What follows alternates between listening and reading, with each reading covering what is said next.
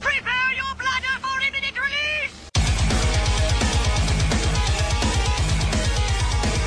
Hello and welcome to the fourth installment of the Shred Shack podcast. I'm Dan Mack. And this is Chris Mack. And this week, not as epic of a new release schedule as last week, but we're going to go right into it and start talking about some of the stuff that came out this past Friday, August 28th. What do you got on for it? Well, my number one this week was Soilwork.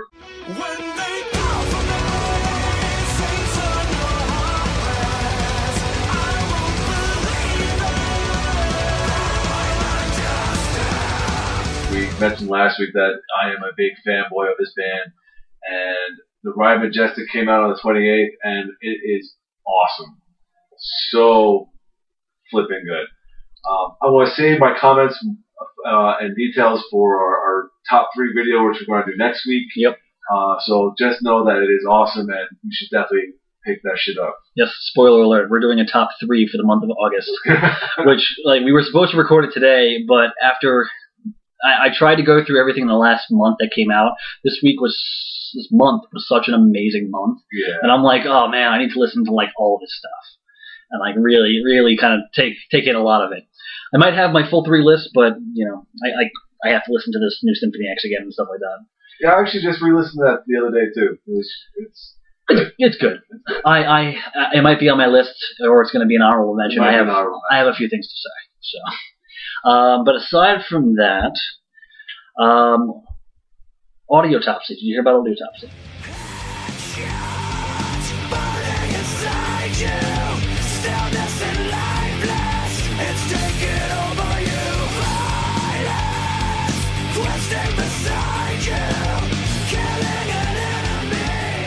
No. Guitar player from Mudvayne.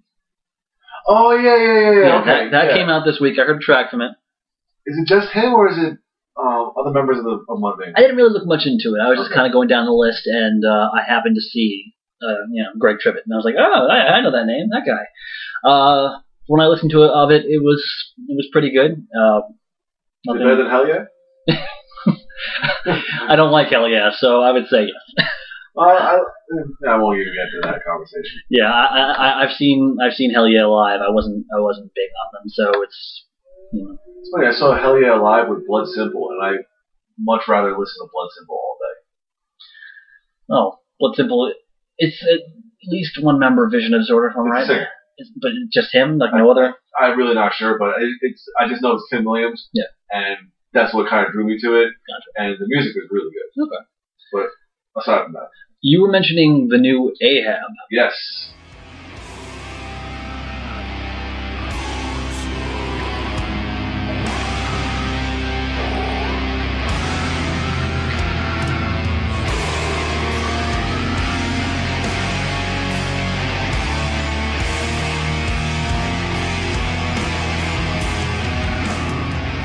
I really like that album. It's called The Boats of Glen Carrig. And I really liked it, except for one thing. Mm-hmm. The clean vocals. Sounded way too like he was trying to be operatic, or like the low register operatic, and it failed miserably. Uh-huh. Like everything else about it was really good, like the death metal vocals or the black metal like screeching vocals were really good. The music was great. I love the long tracks. I love the epicness of it. 5 tracks long, 60 minutes of music. Yeah, it's not considered an EP. Yeah. I liked everything about it except for the clean vocals, and it kind of just threw me off. And fortunately enough, the clean vocals don't play that much of a prominent role in the album as a whole. But when they do come in, it kind of like, whoa, what is that? Now, I did listen to this album earlier in the week, and I got a very heavy earlier Opeth vibe from it. Yeah. So it's got that really kind of slow, like doom metal, death metal vibe to it. Not necessarily my deal, but it was pretty good. But I wouldn't consider it my top of the month or anything like that. So no. Yeah. Another one that came out this week, the Die Krupps new album.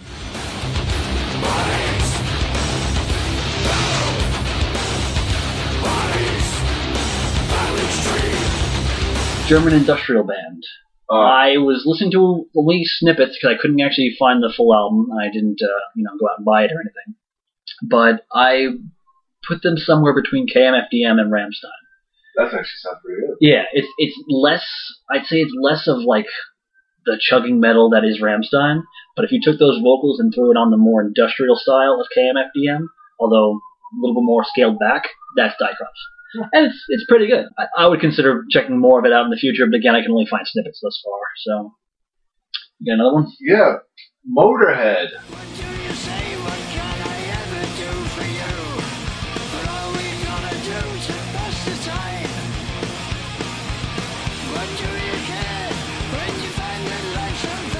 Bad Magic. Motorhead always has an album.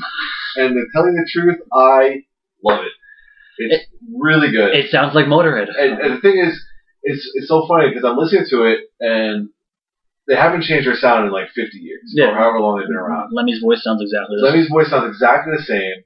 And the funny thing is that you listen to bands nowadays who get praised for sounding like that. It's like, but Motorhead's been sounding like that for 40 years. Yeah. And like they haven't. Like, the only thing that sounds better about them now is that the technology's better for recording. Yeah, their sound is more pristine. Yeah. Other than that, I mean, it's just straight up good, heavy rock and roll. Mm-hmm. And I have the highlight of the album actually for me was their cover of "Sympathy for the Devil." Didn't get that far into the album. Oh man, so. It's actually a very good, very what was the word? True. Faithful, okay. Very faithful version of the song. The straight down to the heavier. woo-hoo. Straight down to the woo-hoo. Of course, it's not bongos or percussion. It's more tom drums from Mickey D there. Okay. But it's a really good record, and I thoroughly enjoyed it. And I recommend picking it up because you don't know if it's going to be the last one or not, considering Lemmy's recent health issues, which we're going to be discussing in a little while. What do I have next? I don't know if you saw the band Riff Terra.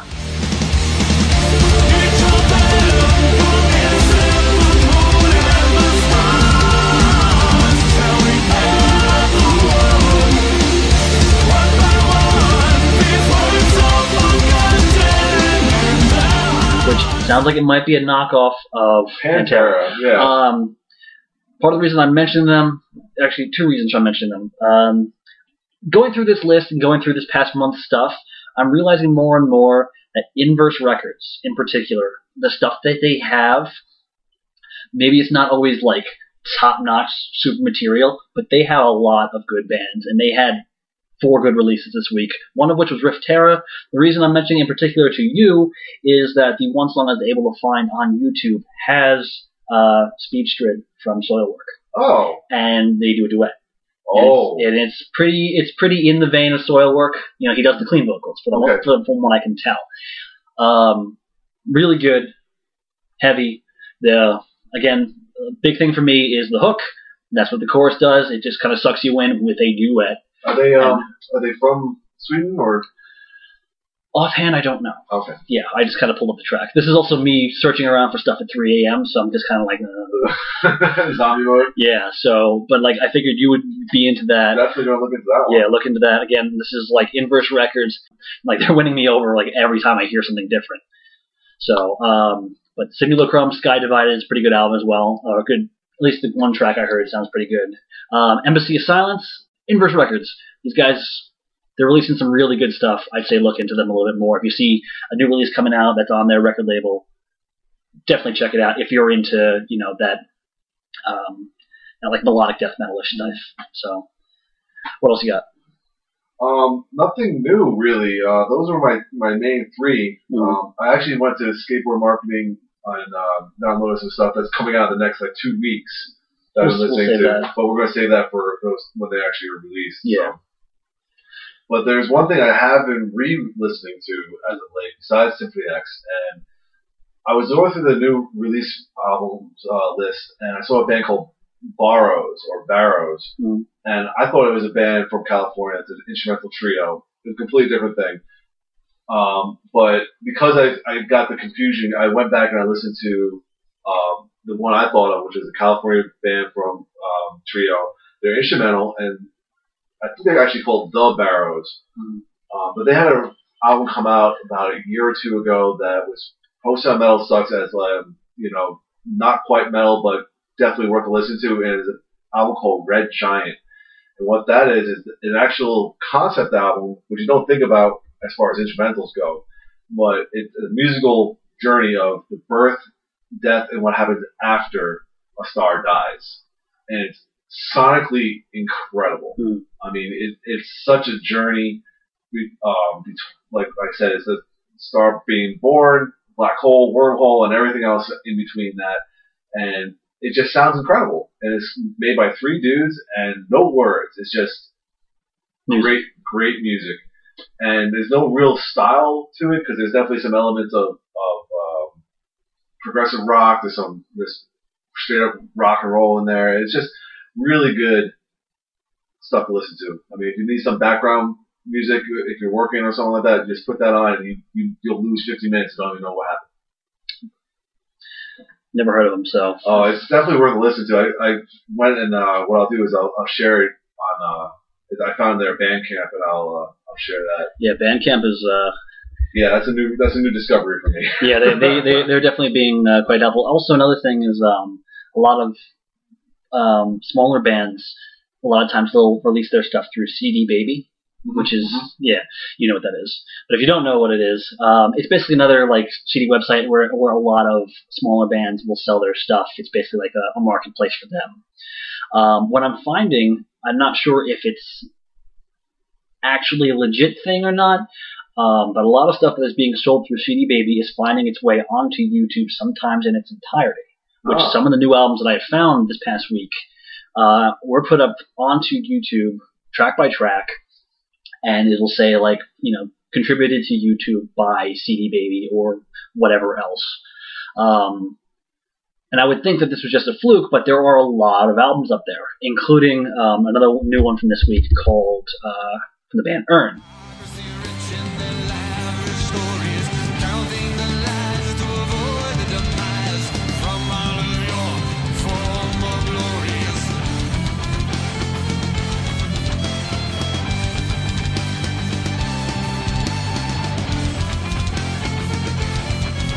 The album is called Epiphany. It's kind of it's a doom death metalish thing, but a little bit more emphasis on the cleaner vocals. Almost kind of has a bit of a more folk element also in the vocals. Like they have it sounds kind of like they have an accent, and there are some folky instruments in the background from the tracks that I heard. Earn. As in like the Undertaker's urn. As in like Paul Bearer. Yeah. That's what I thought. Yes, Earn. But yeah. Stuff like that appeared on YouTube in its entirety, and I was able to listen to it, and that in particular caught my ear. But other things from CD Baby seem to be kind of finding their way. A lot of full albums that came out this week have been finding their way on there, and perhaps not in an illegitimate way. So sometimes you may want to go on there and just listen to it, look for a stream. Like after they're done streaming, maybe they'll put it up on their site for listening like that, you know? So it's been a good way, at least for the last few weeks, for me to find these kind of things. One thing I figured you would have mentioned, I think Nile has a new album out this week.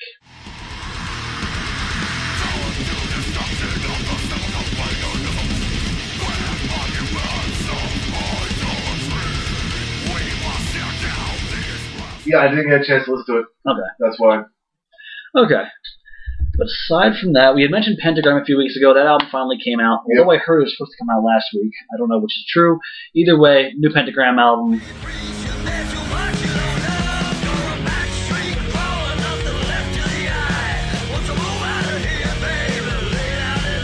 We had mentioned it's kind of like a fast-paced, lo-fi, a little bit of messy fun.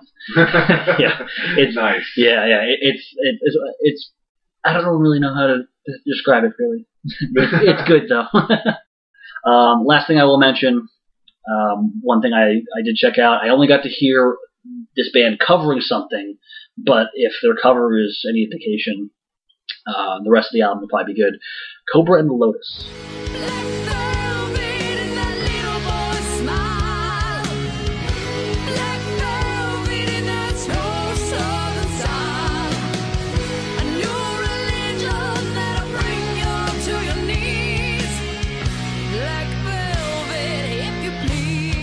I heard the the name. The name, yes, this is another. I don't know if they're necessarily going to be a rock group because they covered the song Black Velvet, which I did not know was a cover. The Pat Benatar song? I don't The know. Pat Benatar? I don't know. It's apparently a song about Elvis. Oh, I might be thinking about something completely different. Maybe, yes. But I didn't know it was a cover until Lindsay walks into the room while I'm listening to it and starts singing the fucking song. Well then, Yeah. And I was like, did you just pick this up from hearing it, or you know the song and it's a cover? But either way, it's clean. Sound is very thick. The original song and the way they do it is very bluesy. It'd be great if the rest of their sound was as bluesy because it's fucking good. And their singer, I don't know the lady's name, but she's fucking good. It's not operatic. It's just a very straightforward female voice, and it's good. I'm hoping the rest of the album will be just as good, but otherwise, it's an EP. Words of the Prophet. Check it out. Cobra and the Lotus. I think for the most part that'll do it for us with the new releases. There are a handful of other ones. Go check them out.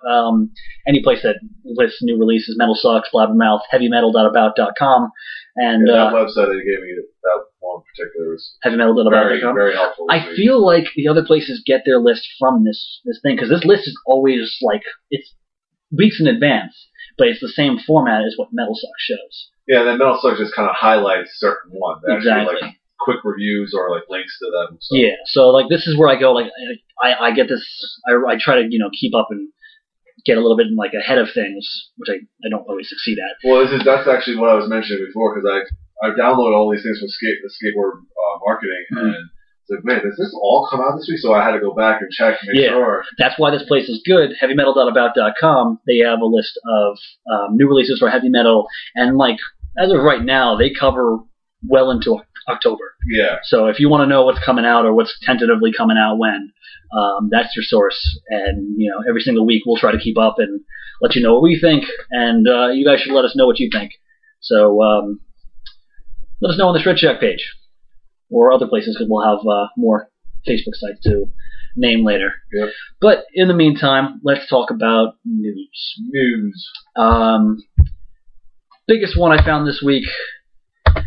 Century Media being bought out by Sony. $17 million, I believe, was the amount. Something big. Yes, it's paid a purchase price of $17 million. I'm not exactly sure what this means for Century Media. I'm hoping good things. I'm thinking this probably gives them more backing, I guess. Yeah. And probably a better distribution. At least. But I mean, Century Media is one of the bigger ones already, and they already distribute for other people. I mean, true. CM Distro takes care of that. But it is definitely good, as you were saying, for distribution purposes, because they do cover a lot of bands. Like Century Media Records on their own cover a lot of the bigger names in metal now, and many have been there in the past. Well. I'm reading on Blabbermouth right now. The four that they list in particular here in this moment: Suicide Silence, Shadows Fall, Lacuna Coil. I could probably rattle off a few more. Iced Earth used to be on Century Media. Yeah. Before they moved on. I believe they're Nuclear Blast now, or I have to check. Either way, if you're not in Century Media, you're likely on Nuclear Blast. if you're a bigger metal band, that's the case. Period. But like you said, this will probably be good for distribution. Yeah, Soil Work, Nuclear Blast. And that's probably UDR. Yep. I keep looking at useless information over. Yeah. Which means, I think, Universal. He's looking at the copies of the albums that he just bought, which is Motorhead and Soil Work. Yep. But I am excited to see where this goes. I am upset right now, though, because with the whole buyout, CM Distro is currently down. I can't go buy fucking music. Oh, shit. You dirts. I actually went on there to go buy the new Archer album, which I'm going to talk about in the video. But I couldn't go get it because CM Distro was down. But if it comes back, it's better, it's bigger, wider, if everything's just, made more elaborate. I was just going to say, as long as they keep the vibe of the original record label with backing of the Sony, I think that's cool. Yeah. As long as Sony doesn't be like, all right, we bought this record company, now everyone's under Sony. it's kind of like I'm kind of looking at it like Marvel and Star Wars with Disney over them. Yeah, it's pretty much, yeah. I'm hoping with that kind of backing, you'll be able to do a lot more for the scene. You know, this scene of rock and metal that everyone seems to be saying is dead. Fuck off. But if you have that kind of backing, I'm hoping for great things. Well, then the other thing I worry about in that same vein is, I don't know if you noticed, well, I didn't notice because still buying Star Wars stuff. Prices got jacked up because it's backed by Disney now. Disney's expensive as shit. And they're also getting ready for the new movie. Yeah, so I'd be concerned about Sony jacking prices up on stuff on Century Media that's usually reasonably priced. Even the imports are reasonably priced in comparison to other records. I'm hoping that they don't have that much sway in the whole scheme of things. I don't think I've seen like anything super overpriced on Century Media in years. I think like their prices tend to max out at 12 or 13 for a single disc album, which is basically like that's my personal max. You know, when a new album comes out, I want to spend like $10 on it. Period. That's right. You know, that's the Best Buy way. And you know, I'm hoping that there is no significant change in price as you're suggesting it might be. Right. Because CDs are already dying, which is making me sad because I'm staring at my CD collection right now. CDs are already dying. Digital music is apparently becoming a bigger thing. Which, you know, again, I can get everything for free if I really wanted to, but I'd rather buy it and have a physical thing. Yeah, I like the collecting part, and the organization part, and the complete and utter obsessiveness of it. Yeah. I mean, it's just something. It's personally satisfying. People may not understand it, you know, but it's personally satisfying for me to have a CD. Even like, I'll just sit there and have a bad day and be like, man, I really just wish I had like a new thing in my hand. Bam, CD, fucking happy. So, you know, the liner notes are always awesome. I love reading, like, especially if they have the lyrics there. I love reading the lyrics along with the music and everything else. So, yeah. So if they, I'm hoping that that's not the case where they start raising the price of everything. Go raise the price of digital music. That's the thing that's selling. Lower the price of CDs. Yeah, I'll take that any day. Yeah, come on. Any day.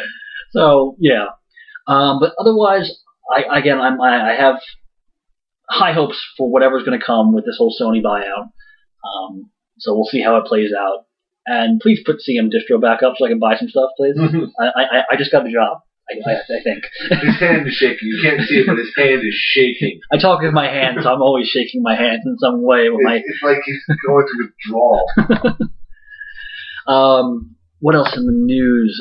So aside from the Century Media buyout, there is a documentary coming out in October that is called The Soaring Highs and Brutal Lows, The Voices of Women in Metal.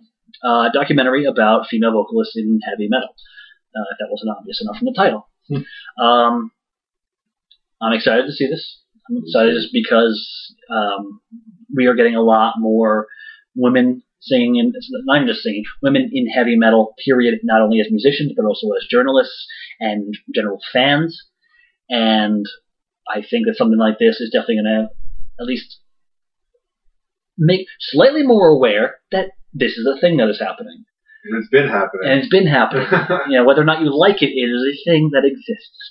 And I think I'm hoping that we get more stuff like this. And it definitely, whenever I get the first chance to see it, I'm going to see it. I didn't get to watch the trailer yet, but if you want to, go onto YouTube, look for Soaring Highs and Brutal Lows. There is a little teaser trailer for the documentary out there. There's apparently going to be a premiere in the Netherlands, so not important to us here in Texas. But the movie premiere is going to have an acoustic performance by Stream of Passion, which used to be Ariane Lucasen's side band, but he left and is now, I believe, led by Marcela, who was on Ariane's Human Equation album. And also featuring a guest spot by Anneke van Giersbergen, who is former singer of The Gathering. She has sung with everybody. With Ariane, Devin Townsend, Gentle Storm. I don't know where else, but her voice is great. Her own solo work's really good. Yeah. She did a really good duet with Sharon from Within Temptation on their Black Symphony record. Nice. That was really good. she's just an all-around fantastic vocalist. Yeah. Yes. Speaking of female in metal, Yeah. My God. Yes, absolutely. So that's coming out in October. Be sure to keep an ear out and check it out when you can. We mentioned before about Motorhead and Lemmy. Lemmy is once again having some health issues that have unfortunately caused him to stop a show early and cancel their appearance at a show for the last 2 nights, I believe. Yeah, it was 4 songs into a show in Utah where he started having trouble breathing, and so they stopped the show, and then they canceled the show in Denver, obviously because of the altitude there. That wasn't going to help him in his breathing at all. No. So they reluctantly canceled that show, and they were supposed to pick back up. So I think this weekend back in Texas for the next round of shows. Yeah. The unfortunate thing is that this is becoming more and more of a common occurrence for Motorhead. I know back in the day, even up to like 3 years ago, they were the road dogs. I mean, they didn't cancel shows; they just played. And as of late, with all of Lemmy's health issues, it's becoming something of an issue. I think to the point where if I was to see Motorhead coming to town, I'd become weary about buying tickets. It's like buying tickets to Guns N' Roses. You're a little unsure about the turnout. The same thing with Ozzy Osbourne or Stone Temple Pilots with Scott Weiland's in the band. Don't even get me started. That was the worst. Oh man, we can go on about that one. Yeah. But yeah, it's a little disconcerting as far as being a fan. The good thing is, like, are they headlining the tour? I think they are. Okay, but they're also they're also touring with Saxon, yeah. And I'm not sure who else. Okay, I thought I saw Crowbot. I also thought I saw Armored Saint. Possibly. If Motorhead were to drop out and those bands were to step up and do longer sets, I would not be dismayed by that. Yeah, that's a show. Again, I saw Armored Saint a few months ago. They were great. I had a chance to see Saxon. I unfortunately did not stick around for that. But if they were to step up and do longer shows, I would be okay with Motorhead missing out, especially because I've seen Motorhead a couple of times. Yeah. I mean, it may suck if you have not seen them and you want to see them before anything should happen. Yeah. But it's definitely become a point where you're wondering, like, am I going to see them tonight? Are they going to play the full show? It's unfortunately a little rough for the concertgoer, and obviously rough for Lemmy, because as tough as nails as he may be, he needs to kind of understand. It's time to slow down. Well, he's apparently slowed down, but I don't. By switching from Jack Daniels to vodka. Yeah, I read that article too. Yeah, exactly. But I don't want it to sound horrible, but when he is physically unable to do this anymore, I will not be surprised. Well, the funny thing is that if he's not able to play shows anymore, but keep on releasing albums like they just did this week, yeah. I'm perfectly cool with that. Yeah. I mean, the Beatles stopped touring like a couple of years into their career. They released like 5 albums without touring at all. Yeah. So if all they did was release albums from here on out until the day Lemmy died, I'd be perfectly happy with that. Yeah, and that's perfectly fine, because it's not like you have to sit there and go out and necessarily sell the record. You're Motorhead. Yeah. People will know it's coming out. Buy it. and those diehards will buy it. People, the newer crowd will come fetch it. They'll download it digitally because that's where it goes. God damn it. But yeah, it's just on the plus side, it is good to see that someone who is struggling health-wise is still getting up there and saying, "Fuck it, I'm going to do whatever the fuck I want and just play." Well, I just hope he doesn't die on stage. And if he dies, he dies with his boots on. So. Well, yeah, if he does, he would be like, "Yep, I've done it all." The ultimate rock star death. Yeah. He I think in a recent interview he said, "If I die on the road, whatever, I can't do an impression of him, so I'm not going to try." But yeah. The little trail off would have been great. But yeah, so hopefully some things get a little bit better and they can perform in lower altitudes, such as in Texas. Such as Texas. We were very close to it. Good round. Lastly, or second to lastly, Tony MacAlpine, who is does a lot of supergroup stuff, including PSMS, which is Mike Portnoy, Billy Sheehan, Derek Sherinian, and Tony MacAlpine himself. Planet X, which Derek Sherinian again. Awesome stuff. Yeah, I have a couple of their albums, and it's pretty intense. Has apparently also played with Steve Vai and is part of a jazz fusion group named Cab. Yeah, I've seen him just on that metal show when they have like the guest guitars, and just him playing by himself is like. So a fantastic guitar player has unfortunately had to postpone his tours in Asia and Australia due to illness, and people are suspecting that it is cancer based on what we have been told. Again, this goes back into, unfortunately, musicians are getting unhealthy. We talked about this last week. Yes, we were talking about this last week with like everyone seems to just be getting cancer, and it really sucks that a lot of our talent is unfortunately getting sick, and it does suck. I can't stress. I hope that's as treatable as like Tony Iommi's lymphoma and Bruce Dickinson's tongue cancer. Yeah, I mean these guys made awesome comebacks. I mean Tony Iommi's as old as he is, coming back from that kind of cancer after all that treatment, and it's still kicking ass. It's awesome. Yeah, Bruce Dickinson. Honestly, if they didn't tell us that he had cancer, would we have known? No, probably not. Probably not. Yeah. But these artists who are getting cancer, thankfully they are keeping their cool in general, it seems. Which again, Bruce Dickinson was just the band was just like, yeah, he did his thing, he's back with us, we're cool. Again, Tony Iommi, which is actually the lead-in for the last news article I had. Tony Iommi's out there attending support things. This is like the Mac Miller Cancer Support Not Alone Isolation Box. Apparently, this particular support organization, they build a box that you can get into. You can't see out, but everyone can see in, and it's supposed to demonstrate the isolation of being having cancer. Basically, like, once you find out, you begin to kind of isolate. It leads to things like depression and whatnot. It's supposed to give that feeling. And Tony Iommi showed up, stood in the box for a couple of minutes just to kind of be there, show his face, be a supporter, which is great because, again, we don't see enough support for stuff like that, I feel, in our community, or we are not seen as the type who would support that kind of thing. It's also like it only happens. I think it only makes a big deal. It's only made a big deal of when somebody like Tony Iommi that gets it. I mean, Peter Criss had breast cancer. Yeah. You don't see guys lining up with the pink ribbons on their chest because Peter Criss had breast cancer. Unfortunately, though, considering that it is Kiss and it's also breast cancer, which people think, oh, cancer of the tits, it's a guy, ha ha ha. It's like, no. That is not even a fucking joke. Yeah. Like, you need to kind of just back the fuck up, And again, it's good that what I would call an icon of our music is up there and showing his support, and so they're saying like, I have it. We are not alone. You're all not alone. We are a community. We're here to support, and I feel like that needs to be. As good as I've seen, as good of support as I've seen in our community, there's also this very heavy, like, don't give a fuck from the metal community, and I think that something like this is good for combating that kind of, for lack of a better term, disinterest.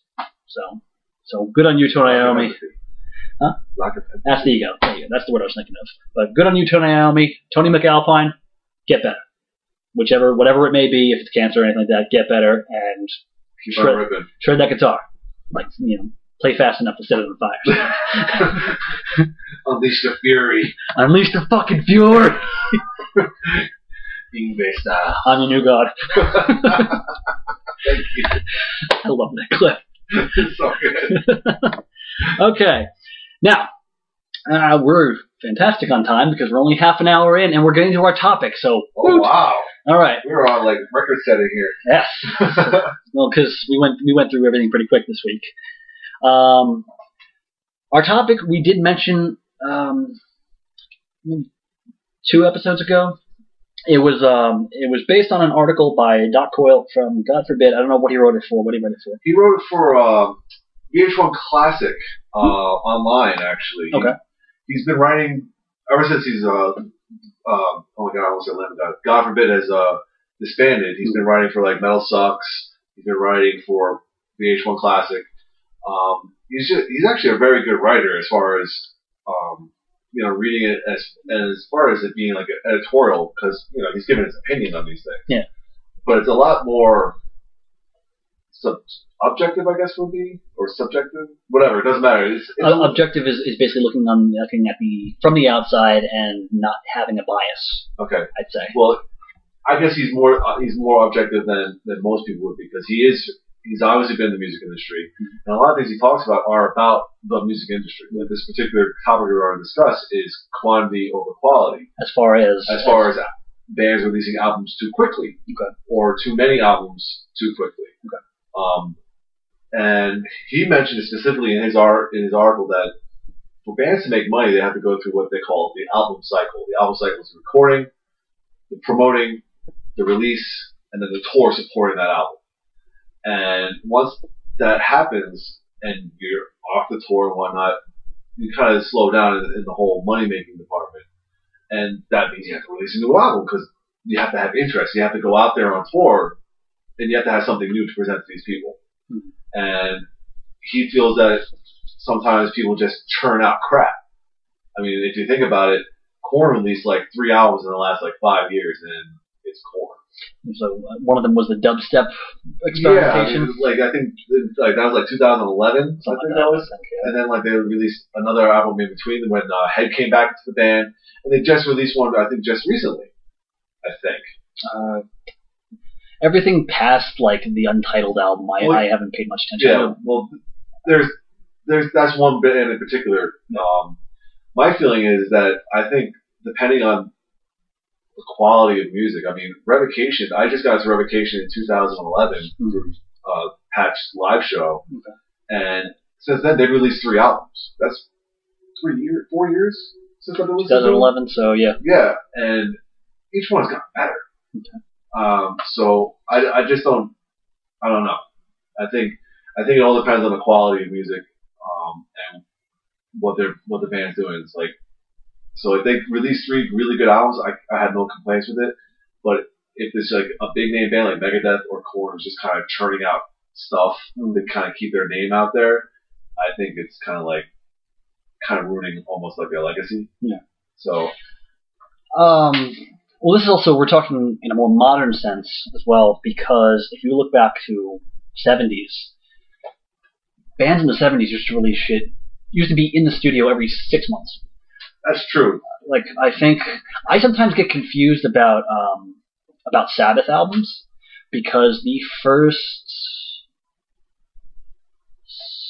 6, right up to Sabotage. Pretty sure Sabotage was like 73, 74, which means that 6 albums came out in 4 years. Those are classic albums, yes, but like, could bands get away with that now? Yeah, you think about it, the Beatles, they released their entire canon, everyone thinks of as the Beatles catalog, 10 years. Yeah, everything that they have, excluding all the extra shit that they've had, 10 years. No, actually less than that. It was, I think it was 1963 for Please Please Me, right up until Let It Be to 1970. So 7 years for roughly 10 to 12 studio albums. And then also think about Pantera. From Cowboys from Hell to Reinventing the Steel. 8 years. Which, 5 albums, not bad, but still But still, I mean, come on, Metallica releases albums every 5 to 10 years. But that's another argument that we can make in a little while. It's about bands taking too long to do things and having them be suck. Chinese democracy. Stop it. Don't try to defend it. Just stop. In 6 months' time, check out my new series, I Advocate. Episode number 1, Chinese Democracy by Guns N' Roses. That's actually a thing that I'm working on someday. For real? For real. Oh my god. It's way down the line. It's also on my list of also Blaze Bayley and Iron Maiden. It was not that bad. But regardless, with bands releasing too much music, it's for people who like us in particular. Like, we are collectors. We like to get into the music. We like to buy the music. If you're releasing something every single year, it's a little bit rougher to go out and buy it. A lot of people are, like, people who are in the industry are itching for money. They are saying, like, digital and the internet is causing a hamper. If you're putting out too much, you're expecting too much from us to buy it all. We're looking at you, Devin Townsend. Devin Townsend.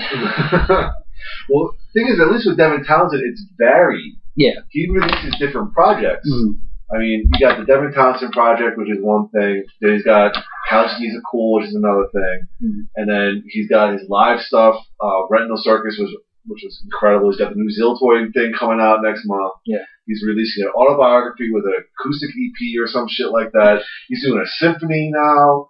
I mean, this guy is prolific to the point where it's scary.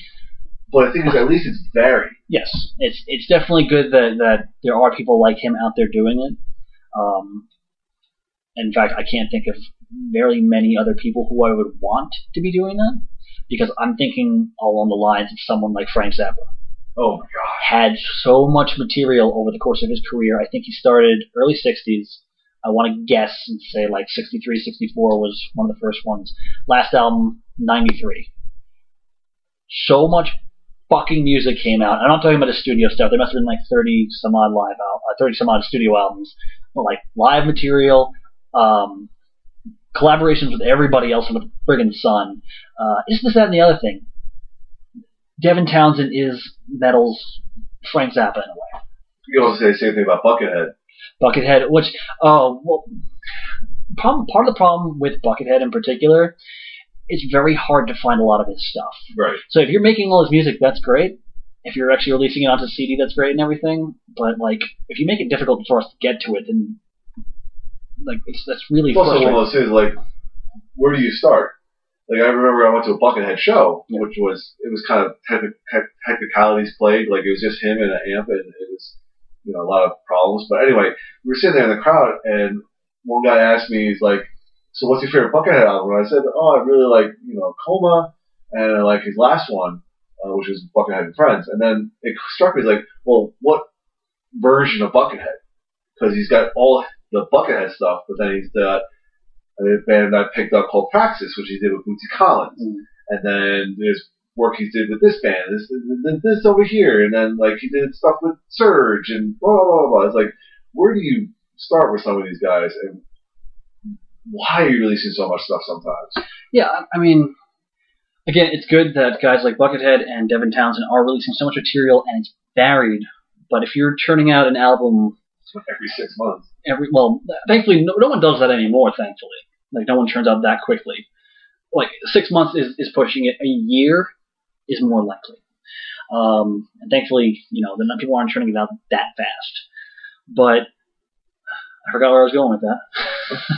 Shit. Well, you're talking about guys like Buckethead and Devin Townsend releasing so much music, and I was wondering why. But then, like, some bands don't have that big variation of their sound, and already in a market that is super saturated with bands, everyone's got a band nowadays. Everyone's releasing music, and there's so much of the same stuff being released.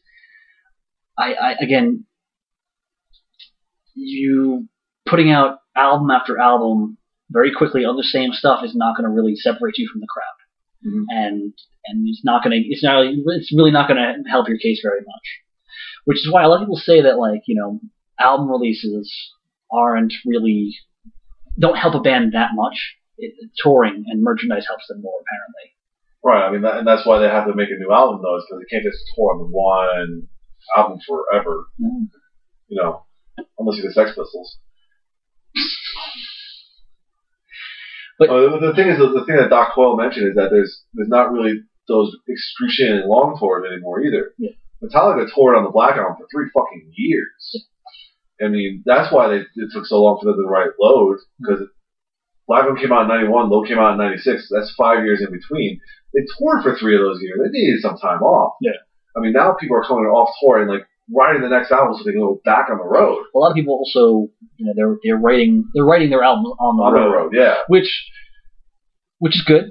It's good that you're continuing to be creative on the road. But if you're going to turn out an album that quickly thereafter, let it sit for a while. Let the buzz die a little bit, and then you can kind of come back and throw a new album in their faces and be better. Mm-hmm. But like, again, this argument leads to the one I was mentioning before, which is bands that take way too long to do new albums, which I think frustrates me more when you take like way too long to release an album and it ends up really not being that great. So Yeah. I mean, again, Metallica has been guilty of that twice. Well, Death Magnetic was okay. That would be my Eye Advocate. Yeah, I really like that record. It's a good album. It's definitely way better than Saint Anger because I did like say Saint Anger was a decent album when it came out. I will still go back and listen to it and say, oh, okay, this is not atrocious. But after listening to Death Magnetic, I was like, okay, guys, you could have done better with that Saint Anger album. What are you doing? But I'm trying to think of any other band that takes like a particularly long time. Tool, with their story, apparently they have that. They have that whole legality thing, but then even so, it's like that was settled. I mean, they've been writing forever. Yeah. I mean, they've been teasing the fans for the longest time. Pictures in the studio of all four members in the studio, even fucking Maynard. And then Maynard goes and was able to release a freaking Pussifer record and go on tour with them. So, are we going to wait another 2 years for a Tool record? Yeah. So, with one way I can understand a certain band not coming out with an album for a couple of years and then finally doing it is if the members are onto other things. Right. I mean, Slipknot is a perfect example of that. Yeah. Unfortunately, I didn't really care for the last Slipknot album, but since I think it was first album, then Iowa, and then there was like this Space, and then 3 came out. Yeah, and then there was another Space, and then Hope is Gone. Yeah. Another Space, 2 Stone Sour records. Before Joey left the band, like his Scar the Martyr album came out. 2 of those albums came out actually, I think. And then Slipknot came out with another one. Yeah. I mean, then that way I can understand it. Again, it's a little bit rough because you have the members splitting off and doing other things, which means it's more material for you to have to go out and buy. But obviously, it's good because it's more music out there to spread to the masses. So it's kind of a double-edged sword there. My first thought when I was thinking of that particular direction was Taro. Oh, fucking love Taro. Fucking love Marco Hitala. I believe that's how he does it. Everything that guy has done so far, including his production work on some of the later Amorphous albums. He does production. He does. I think he produced Skyforger in particular for Amorphous. He may have done like the last few albums. I'm not sure. I had no idea. Because there's one song on Skyforger that he duets with. Okay. And Amorphous, a fantastic band. I think they're coming out with a new one soon. Yes, they are. Coming out next Friday. Well then, we'll be talking about that next week. Which I might go out and buy that one if I can find it somewhere, because Distro's not here. But Taro, which was originally Marco and his brother's band, when Marco joined up with Nightwish back for Century Child, the band kind of took a little bit of a hiatus in a way. They did Suffer Our Pleasures, and then they took a break because Marco was back with Nightwish. They did Crows Fly Black, another long one, and then they did Gravity of Light. So every 3-4 years plus, Taro's releasing a new album because Marco's doing all this Nightwish stuff. And he also had Time to Kill with Northern Kings and everything. Right. So, like, I can hold out for another Taro album because I know that Marco's doing some cool stuff elsewhere.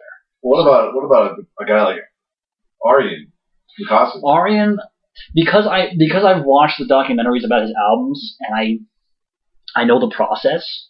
He doesn't do stuff just to do stuff. Like, the way he describes it is he sits around and watches TV, he plays his guitar for 2 years, writes down everything he thinks is good, puts it together, and makes an album. It's not him. He's not necessarily trying to write. He's just fucking around. He's just fucking around, and based on what he has, he'll go, that sounds like it could be this. Let's make this album. Because I remember it distinctly. I think it was after 01 came out that was supposed to be the last Arion record, wasn't it? It technically was the last part of that story, which means that the theory of everything is not supposed to be related to that. But you can speculate all you want about it being something, especially because the end of the album, there is the sound clip. Right. Yeah. But So he probably was just sitting around and he was writing some tunes, and all of a sudden, like, well, that doesn't sound like Star One. Yeah, It exactly. definitely doesn't sound like anything he would have done with Stream of Passion. Plus, he was not in that band anymore. Mm-hmm. And it's like, well, I guess I have to do a freaking Arion record now. Yeah, that's basically how he does it.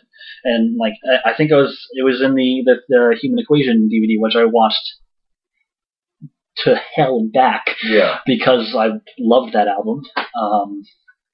But that's what he says. He's just around, fucking around.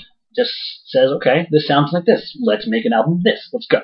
And that's what he does. Which is why it seems to like trade off every time. He goes, okay, Arion. Now let's do Star One. Back to Arion. Guilt Machine. Back to Arion. Star One. Yeah. Back to Arion. Gentle Storm. Probably back to Arion next. I hope so. Because that last one was really good. Yeah. So because the way he works, again, it's spaced out because he's not trying to fit to any sort of schedule or anything like that. Which it's great for him. He records everything in his own house. He has his own studio except for the drums, so he can do anything he wants on his own time. Mm-hmm. And I think with Gentle Storm was probably the first time he's toured for anything in a couple of years. Right. So he doesn't tour for anything, so he doesn't have to do anything. He's one of those artists who's known by name alone, right? Because he's got a lot of people to sign on for him and everything like that. So he's one who will release an album every 2-3 years, which is a decent amount of time because the albums are always good, they're always big, they're always epic and long. So that I'm okay with. And they got Maiden, who takes 5 years or 4 years in between albums too. Maiden takes that long, but again, they do long tours. That's true too. They I remember back when Dance of Death came out, they were like, yeah, we're going to slow down on our touring. It's like, no, you're not. No, you're fucking not. You just got to travel further and not play as many shows because you have to travel. Yeah. Well, now, did you see the jumbo jet they got? Yeah. Dear God. Which is amazing because again, this is me gushing about Maiden. Just everything about them is awesome. Everything gets bigger as they get older. But the fact that they collectively will buy a jumbo jet, fly their crew and every bit of equipment over to wherever they need to go, it just makes everything so simple. It's just perfect for them. Maiden all the way. Yeah. raising my fists. They're probably almost like a death clock. They're like the 7th largest economy in the world. They might as well be. But again, because of the fact that they tour so much, they need their time off. And obviously now with Bruce Dickinson having to have gone through treatment for his first cancer, time off is expected. Mm-hmm. And also they're not really a young band anymore, so a little bit longer of a time for them to sit there and be with their families and whatnot is expected. I just find it funny, sometimes I'd just get 6 months into a record and yeah, we're writing the next one now. Like this is the newer bands. Whoa, guys, really? Yeah, again, it's great that you guys that the bands are being as creative as they are, and able to make as much music as you are. But unless you're making super top-notch stuff every single time, scale it back a bit. Unless you're trying to come back from something like Super Collider. Megadeth. Yeah. You might want to record that one a little bit quicker, buddy. Get that out there. Well, I'm hoping that they're still putting on good shows and everything, but they got Chris Adler drumming for them now, so that's whoa. So that's really good. Well, maybe it'll be like the same kind of fire that Scott Travis put under Judas Priest when they did Painkiller. Because they came out blazing with Painkiller, which Judas Priest, another one that's their older band. Every couple of years they release something. Redeemer of Souls was fantastic, so if they still got it in them, I can wait 4 more years. Mm-hmm. I can wait 4 more years for another good album like Redeemer of Souls. I mean, you definitely need something after Nostradamus, which was yeah. But again, it's either it's a damned if you do, damned if you don't think. If you put out too much, then you run the risk of having your stuff sound forced and exhausted. You do too little over time. No one's gonna know who the hell you are. Well, yeah, and you run into the risk of having that one bit of material suck, and it's the last thing you're known for, and you don't want that. And the other thing is for some of these older bands, I remember when we saw Maiden. And it was the Dance of Death tour. No, Matter Life and Death tour. Yeah. And they played Matter Life and Death front to back. Oh, yeah. And you and I loved it. Oh, yeah. Because that album was fantastic. Mm. But you heard the 40 and up crowd freaking out because they weren't playing 2 Minutes to Midnight. I think, well, it's funny because especially now, modern world, you can get the news of anything on your phone. Everyone's got a fucking smartphone nowadays, except for like 1 or 2 people who refuse to kind of tack onto it. God bless you for being psychotic. But you can get the news, you can hear all this information beforehand. So you can go up, you can go see, like, oh, Iron Maiden's playing their full new album. Oh, that album I didn't really like? Maybe I won't go see them. Get the fuck out. Don't go see them. Don't pay this ticket to go see them, because I don't want to hear you bitching about the show you just saw. Yeah. I've seen Iron Maiden with you 17 times, maybe once more without you. And every single time, every single tour, it's been good. They may not always play what I want to hear, but they've been great. So it's, especially with a band like Maiden, you need to go see it. I just hate that when bands like Iron Maiden, Metallica, Black Sabbath, Judas Priest, everyone considers them like a legacy act. Like, they only want to hear the classics. Like, guys, they've released music since 1985. You know that, right? I mean, Iron Maiden has had a shit ton of music come out after Brave New World, and everyone think kind of like 3 albums plus now Book of Souls. Still, I mean, it's a shit ton of music. It's just every time they come around on a new album and they play some tracks from that new album, everyone's like, and then they go around and do one of their legacy tours, and it's like, woo! We saw this show in '86. It's even better now, 30 years later. Yeah, I unfortunately I can't even say anything from the opposite perspective here, because I haven't reached that point in my life where I'm like, oh man, this is nostalgia. I don't give a shit about nostalgia. I go there to enjoy what I'm seeing in the moment. So I haven't gotten old enough. I'm hitting 30 in about 5 weeks. So ask me that. Oh, come on, just because you cross that threshold doesn't change anything. You're just salty because you passed it a long time ago. 3 years ago, fucker. Speaking of salty about age, hey Pat, it's your birthday. Happy birthday. Yeah, in case you didn't know, it's our live show host's birthday today. Today we're recording on the 29th, not on Sunday like we normally do. But back into the conversation real quick. I was reading an article the other day from Opeth, or about Opeth, and they were talking about, I think it was, are they doing something live soon, or was it just an interview?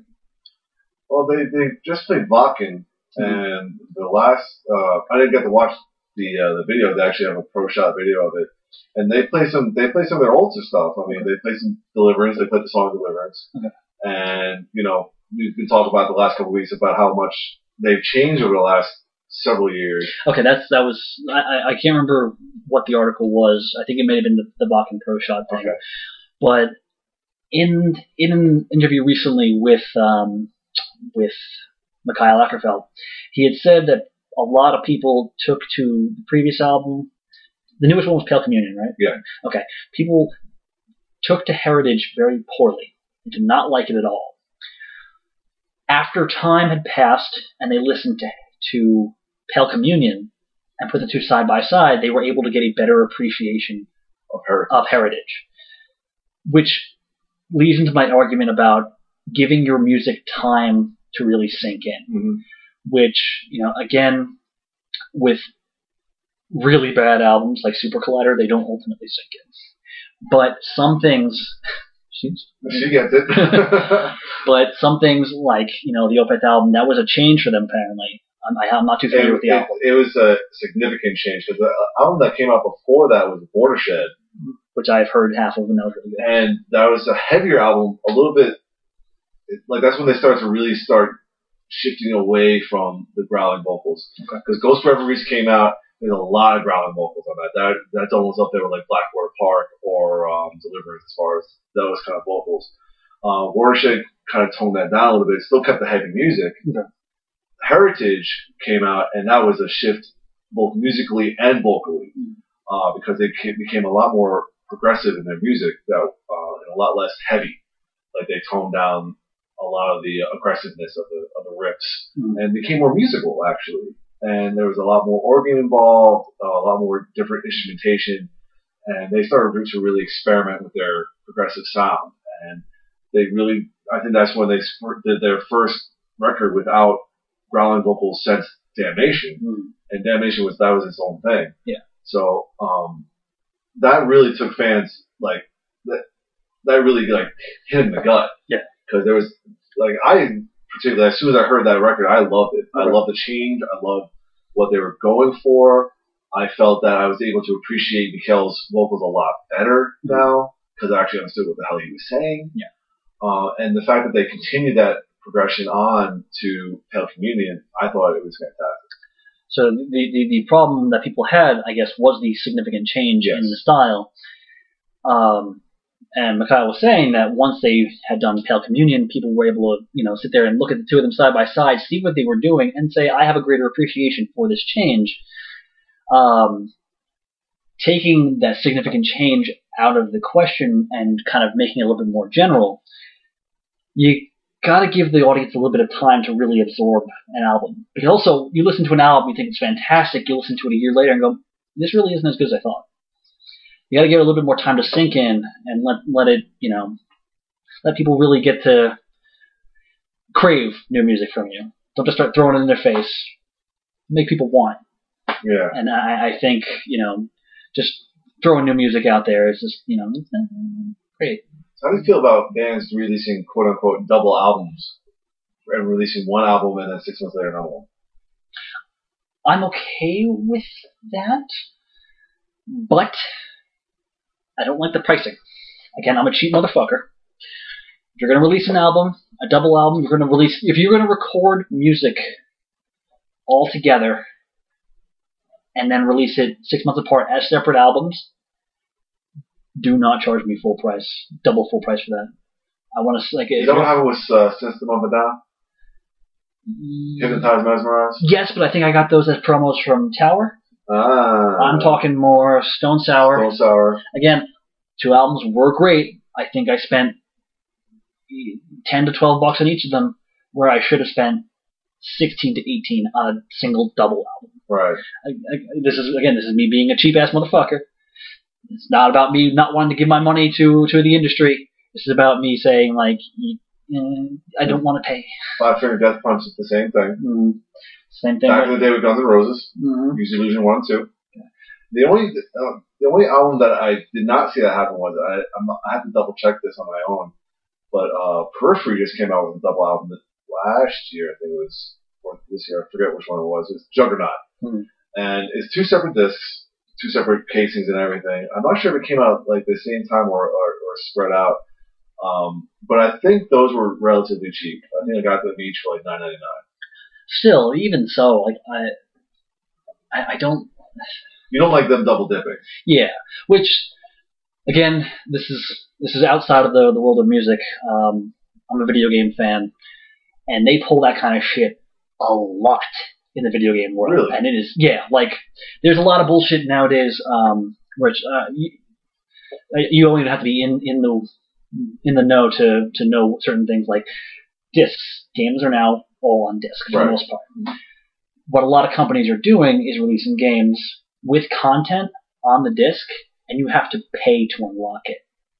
Oh, so it's a bullshit like that, and like again, this bands releasing double albums like that, separate and everything. It's not as egregious as that, but I just feel like you don't need to do that. Right. I mean, if you're releasing a double album, release it as a double album. Yeah. Like here's the thing with Soilwork, right? One of your bands. If they took Living Infinite and released it separately, I likely would not have bought one version of it, one of the copies of it. And also, like we had said last week, it's kind of a fluff album. Yeah, I mean, there's definitely some filler in there. And yeah. I definitely, if I had to buy it separately, I probably would have been a little bit more disappointed with the record as a whole. Yeah. I think the way that they did it was better to release it as a double record, only because they had so much filler stuff in there, because it kind of made it almost like a Pink Floyd The Wall type of thing, where not every track was music. It was like something else in between or something like that. Yeah. Like instrumentals and whatnot. There was no story to Living Infinite, right? No, it's not a concept record. Okay. It's just I think they just had a shitload of music that they didn't know what to do with. Okay. They didn't want to cut any songs. Because that's where I'm a little torn about the Stone Sour album. Right. Stone Sour's House of Golden Bones, or House of Bones and Gold? House of Golden Bones. House of Golden Bones, released in 2 parts. It is a concept from start to finish. It is a concept story. So there are parts of the second album that are reprises of the first album. So I can understand them splitting it up, but I don't like it. I would rather them just put it together in one album, just wall it up and throw it together in one thing. Mm-hmm. The case you made out of the 2 records, yeah, cool. We don't need that. Yeah, they're still folded up and on my CD rack over here. I'm not making that goddamn house album. Yeah. I haven't. I put it together as the house once, and I was like, oh, that's cool. Bye. Put it back together. Right. So I just think that they should have just done it together in one album. Which people always say, like, oh, bands don't do double albums anymore. It's like, yeah, plenty of them do. They just release them separately. Yeah. Like that whole thing with the Five Finger Death Punch, they released 2 albums within like 6 months of each other, and they were, part 1, part 2, or they had different names. The thing is, there was no reason to do that. And they weren't like, there was nothing special to discern either one of them. Yeah. They were just Five Finger Death Punch records. Yeah. And we've had our conversations about them before. Yeah. And honestly, it's like, they're releasing another one, I think, next month. I think the same day as Maiden comes out, they come out with a new album too. And it's just like, you just released something like a year ago, maybe 2, and it was a double record. It's like, you guys really have that much else to say? Yeah. And that's another thing. It's like when bands say they're coming out with new material, and it's like, if it sounds too much like everything else that they've done, like, you need to kind of space out your time. Mm-hmm. Which is why, like, Slayer hasn't changed their sound in forever, but they still take between 4 and 6 years to release an album. Yeah, Christ's Illusion was a while ago. Christ's Illusion, was it Christ? No, World Pain and Blood was 2009. Oh yeah. Christ's Illusion was 2006. World Pain and Blood was 2009, I think. But still, there are several years between their albums. They're exactly the same, but there are several years between it that you can sit there and say, "Oh, fuck, these guys!" It's Slayer. Yeah, them. So you can, again, if you make everything sound the same, don't release it that fast. If you're gonna branch out and vary, do whatever the hell you want, and then churn out material every 6 months. I don't care, but take a little bit of time back and really polish your shit. Don't literally polish your shit. That's gross. And with that, we have hit over an hour. We've been talking for fucking 36 minutes about bands and releasing stuff. So, with that, I encourage you to go to my YouTube channel, youtube.com/AdamansTemplum, for my recreational warfare gameplay videos, for a whole bunch of Shred Shack videos, including the poster discussion that we had before I moved down to Texas. Part 2 of that will be coming out in the second week of September. You can also look forward to the top 3 video for August that my brother here and I are going to be recording next week. We're going to be talking about our top 3 picks plus a few honorable mentions for the month of August, and it's going to be really tough because despite the fact that we have some pretty definitive choices already, there is a lot of good stuff this month. Yeah, that number 3 spot's going to be tough. Yeah, exactly. Aside from that, go to twitter.com, username Novus Redemptor for me, facebook.com/AdamansTemplum for my Facebook page where I post up every little thing that I do, including this podcast, my YouTube channel, and this, that, and the other thing. So go check it out, facebook.com/AdamansTemplum. Chris, what do you got? On Instagram and Twitter, I am UpTheIron3314.